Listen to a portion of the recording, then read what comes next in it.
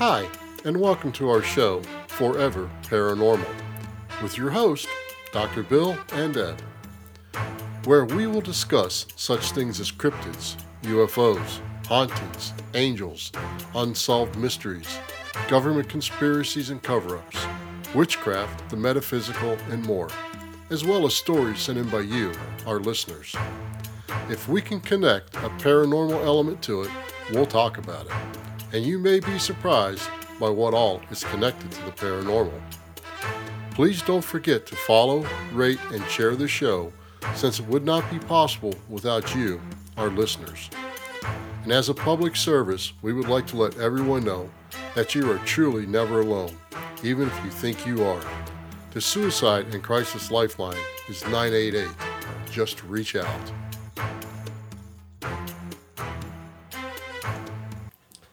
Well, hello there, Deb. Hello. You got anything new going on this week? No, not really. How about you? No, still working on habituating my crows Why are you habituating crows? because I want to try it and see if I can accomplish it. But they're being a little more difficult than what I thought. I thought last week I had a good handle on it. I think they might be nesting right now, and that's part of the problem. But anyhow. Hey, how's that new phone doing? I love it. Well, good. I'm glad. So you're getting along with technology a little bit better, huh? Well, at least the phone anyway. Oh, that's good.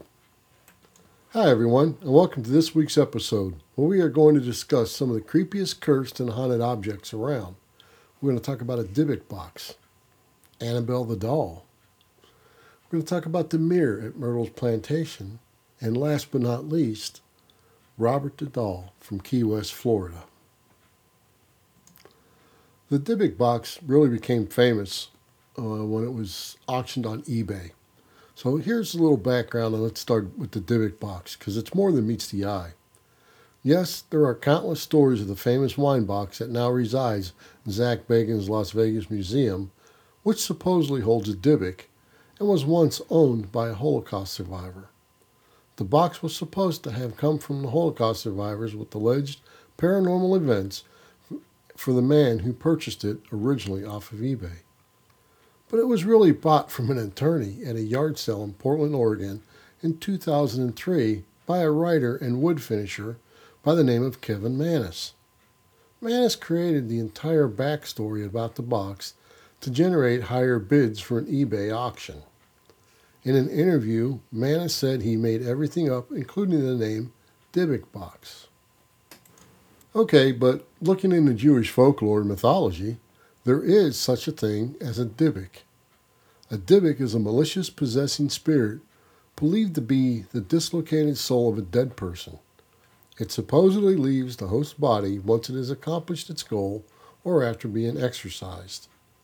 Belief in such spirits was especially prevalent in the 16th to 17th century Eastern Europe. Often, individuals suffering from nervous or mental disorders were taken to a miracle-working rabbi who could expel the harmful Dybbuk through a religious rite of exorcism. Kabbalistic folklore is full of stories about demonic beings. Demons themselves frequently took the shape of cats and black dogs. Sometimes they attached themselves to lost dead souls who, for one reason or another, had not been able to transmigrate successfully. The demon would then guide the renegade soul into the body of a living person.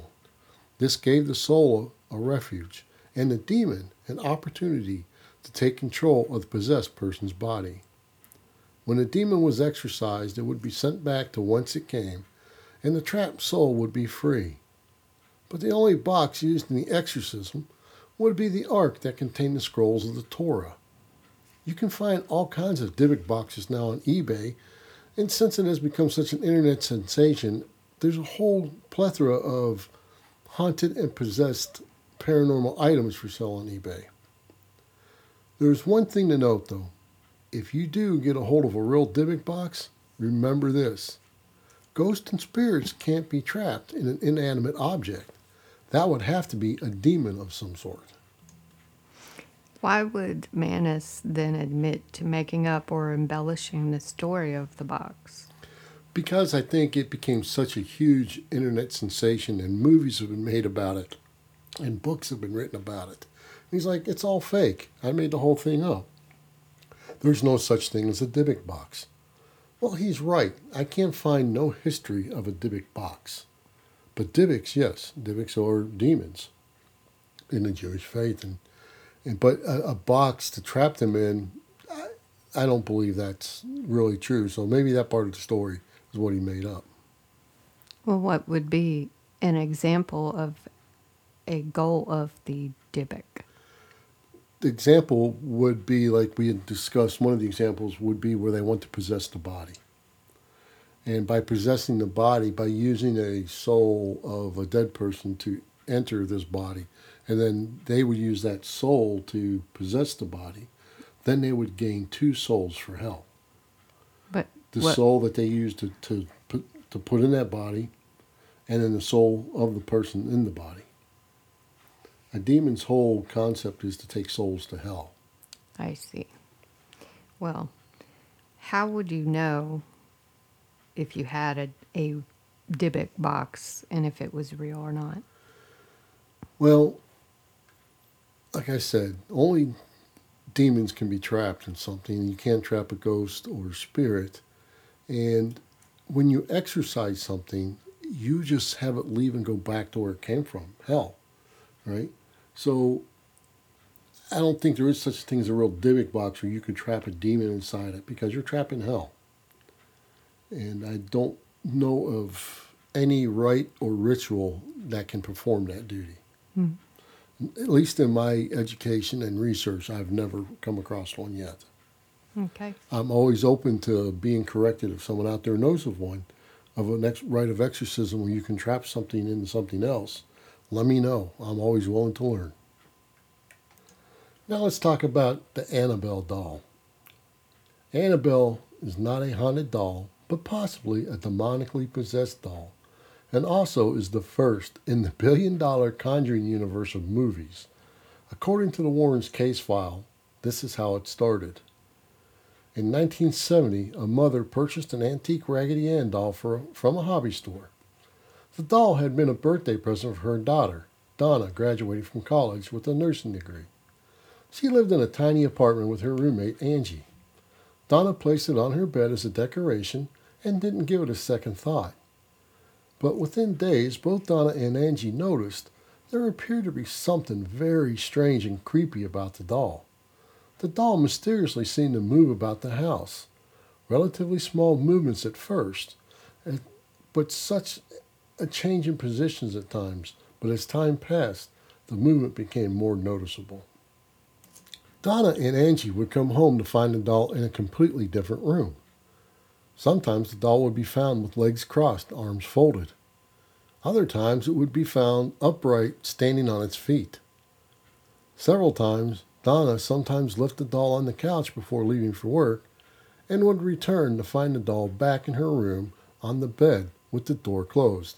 Yeah, that's kind of creepy, isn't it? Mm-hmm. Yeah. Not knowing where to turn, they contacted a medium, and a seance was held. That's probably trouble right there. Let's keep going here. Donna was then introduced to the spirit of Annabelle Higgins. The medium related the story of Annabelle to both Donna and Angie. Annabelle was a young girl that resided on the property before the apartments were built. There were very happy times. She was a young girl of only 7 years old when her lifeless body was found in the field upon which the apartment complex now stands. But this is really the spirit of this. But if this is really the spirit of the girl, or is it something way more demonic? As things seem to ramp up, that's when Ed and Lorraine Warren enter the story. Along with an Episcopal priest, they performed a rite of exorcism on the apartment, but was not able to exorcise the doll. Is the doll truly evil? Well, here is just one account after it was in the Warrens' possession. Father Jason Bradford, a Catholic exorcist, came to the house, and upon seeing the doll seated in a chair, he picked it up and said, "You're just a rag doll, Annabelle. You can't hurt anyone," and tossed the doll back into the chair, at which point Ed exclaimed, "That's one thing you better not say." Upon leaving an hour later, Lorraine pleaded to the priest to please be careful driving and call her when he arrived home. Lorraine was very concerned and foresee some kind of tragedy for this young priest. But he had to go on his way, and a few hours later, Father Jason called Lorraine, and he explained that the brakes on his car had failed as he entered a very busy intersection. He was involved in a near fatal accident, destroying his vehicle. This was just one of many events that occurred over the next 20 years. Where is Annabelle now? The doll still remains in a specially made case at the museum, which is operated by the Warren's son-in-law, Tony Spera. Tony Spera is the one that's the head of that new Netflix show, 28 Days Haunted. What was the cause of death of the little girl, Annabelle Higgins? I've never read anything that said what her cause of death was, but I'm going to ascertain that it was very suspicious as her lifeless body was found in a field. I would say it wouldn't have been from yellow fever or something normal at that time. I would say it was something more suspicious. She may have been murdered. So there was no autopsy or records or anything? I didn't dig that deep into her death, but not that I'm aware of. Okay. Well, what prompted the contact of the Warrens? It was actually the Episcopal priests that contacted the Warrens. According to the Warrens' case files, which I went back and I read the entire case file on this incident, the medium had not done a very good job and made it worse. And she contacted the Episcopal priest. The priest, after visiting and talking, he decided to bring the Warrens in. And that's how Ed and Lorraine Warren got involved. And they got involved in most of their cases that way. It was usually some law enforcement officer or someone in the priesthood that involved the Warrens in cases. And why weren't they able to exorcise the doll? That's a good question. And apparently this must be a very strong demon that did not want to go back to hell. That's the only reason I would know it can't be exorcised. What or how did the doll end up in a special case, and what is the case's purpose? I'm not sure how it ended up in the case. I know the Warrens put the doll in the case. And I think it's more just it's a case that you can go online and see pictures of it. It's made out of wood with glass sides on it and glass front, and it's lockable. I think that's the main thing. It's just lockable. And it keeps the doll from being able to move around the room or move around. Keeps it contained.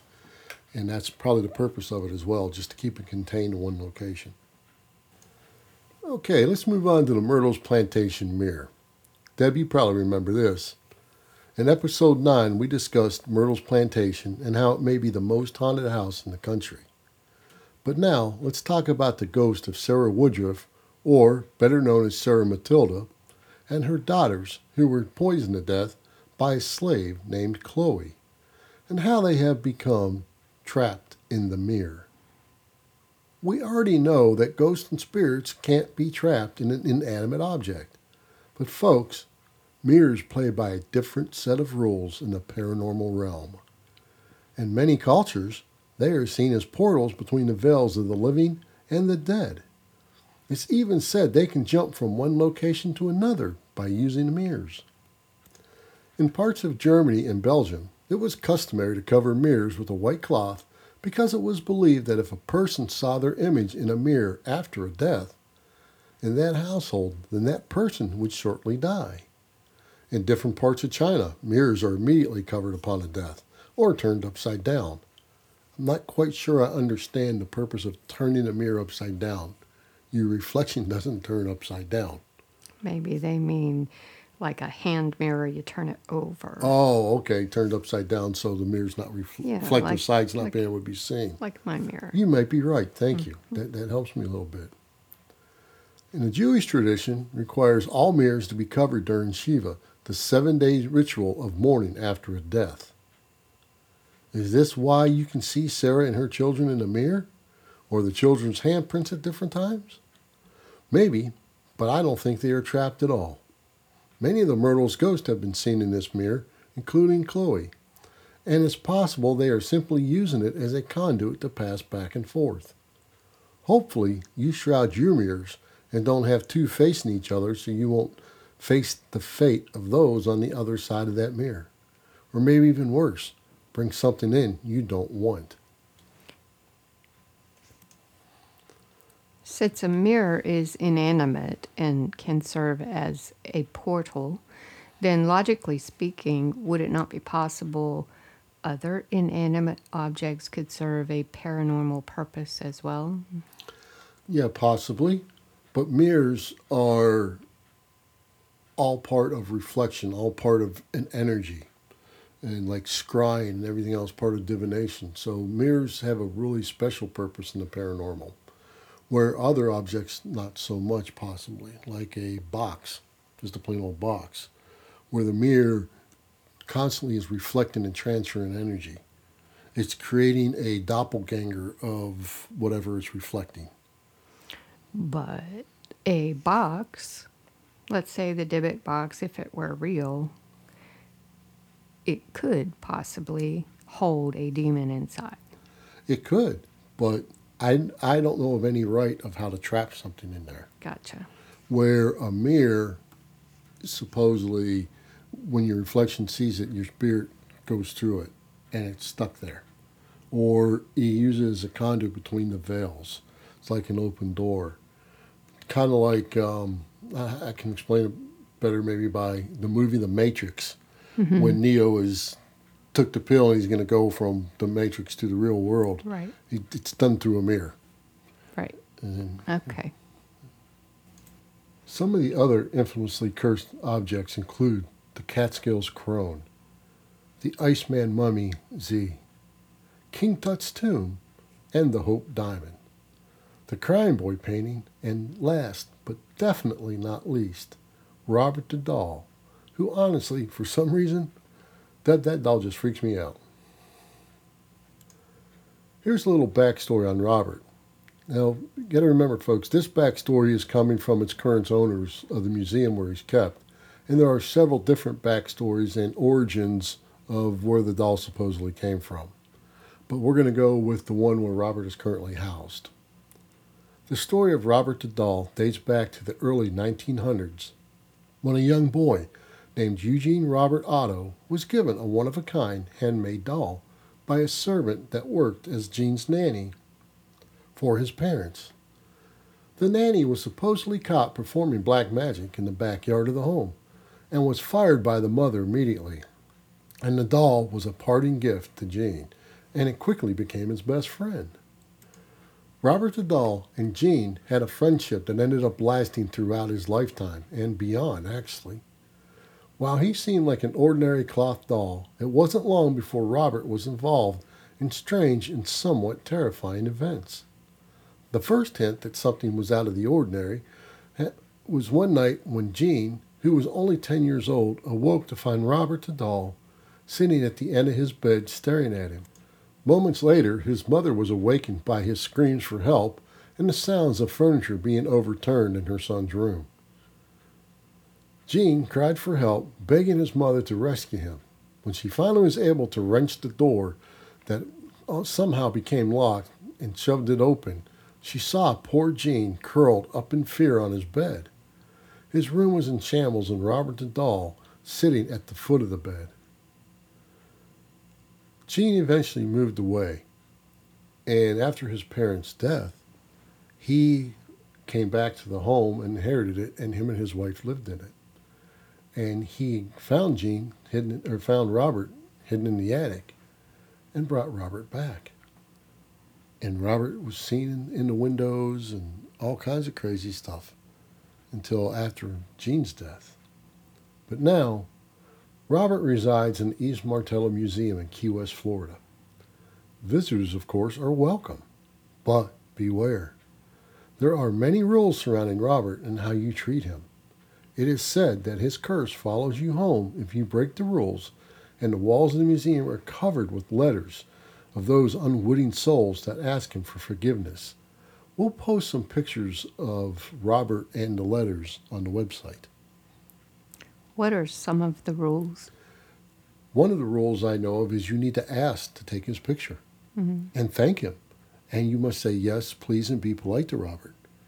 You don't tease him. You don't make fun of him. You don't tell him he's ugly. How did they determine these rules? It's a doll. I guess by all the cursed people that have left there and all the letters that come back. That would be my guess on it. I think that's why that doll freaks me out so much, because I'm not one to play by rules. Yeah, I read the highlights of anything that I'm looking at. I never really read the whole paragraph. And you've known me long enough. I do not play by the rules. I'm a firm believer there is no spoon. It's like I've done things in my life where it's like, not what the rules say you can't do. It's what the rules don't say. But it is a doll who can't speak. So, I don't know. Well, maybe it's Is it maybe the suggestion? or it could be the good and the evil. Oh, they've got rules. Everything in the world is energy, and energy has rules, Deb. So, talking about everything's got energy and everything's got rules, which one of these objects is your favorite or least favorite, and why? Honestly, if the Dybbuk box is, or the Dybbuk is real, or even the box, I would be fearful of being possessed myself by a demon. So I would say that one is my least favorite. Okay. Well, I'm not sure about the Dybbuk box, but the Dybbuk is real because it's a type of demon.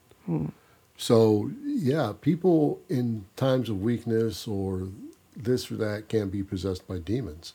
That's been going on for eons. But that relates back to religion again. And I'm not sure if the universe and universal consciousness has a good and bad side. I think there's evil out there. I've seen examples of it. I've seen some evil people in my day. I've seen some evil things done. But I'm just not sure. And don't worry, I'm not going to let you get possessed by a demon. There's no benefit in it to me. No. So I'm not going to let that happen. I'm going to keep you protected, baby. All right. Well, folks, what about you? Reach out and let us know or tell us about a cursed object or a haunted object. And what do you think about Dybbuk boxes? What about you? Me? I just told you what I thought about them. Okay. Right? It's the doll. It's the doll that freaks me out for some reason. We visited paranormal places before, and we've had someone try to pass off an Annabelle type doll to us Right. as being evil, sitting in the rocking chair the whole 9 yards. It was just a doll. It was just a doll, right? But I freaked the lady out when I said, "No, you do have one in here," and over behind the thing that we couldn't even see, I said, "You got a clown sitting back there that is haunted." And she was like, "What?" Remember? And she went over and looked on the shelf, and there's a clown back behind a big piece of cardboard no one can even see. I said, "Oh, yeah, I picked that up. It was there." But dang sure wasn't that Raggedy Ann doll that they were trying to pass off as a fake Annabelle. Anyhow, that's long enough on this one. And folks, we're going to go ahead and bring this episode to a close. And until next time, when we discuss another tale yet to be told. Thank you for listening, and remember to like and share the show. We would also appreciate a 5-star rating wherever possible to help new listeners find the show. We welcome all questions or comments you may have about this or any other episode, and our contact information can be found in the show notes of this episode. You can also follow us at foreverparanormal.com, and if you'd like to support us, you can buy me a coffee at buymeacoffee.com/foreverparanormal. The links to these are also in the show notes of this episode.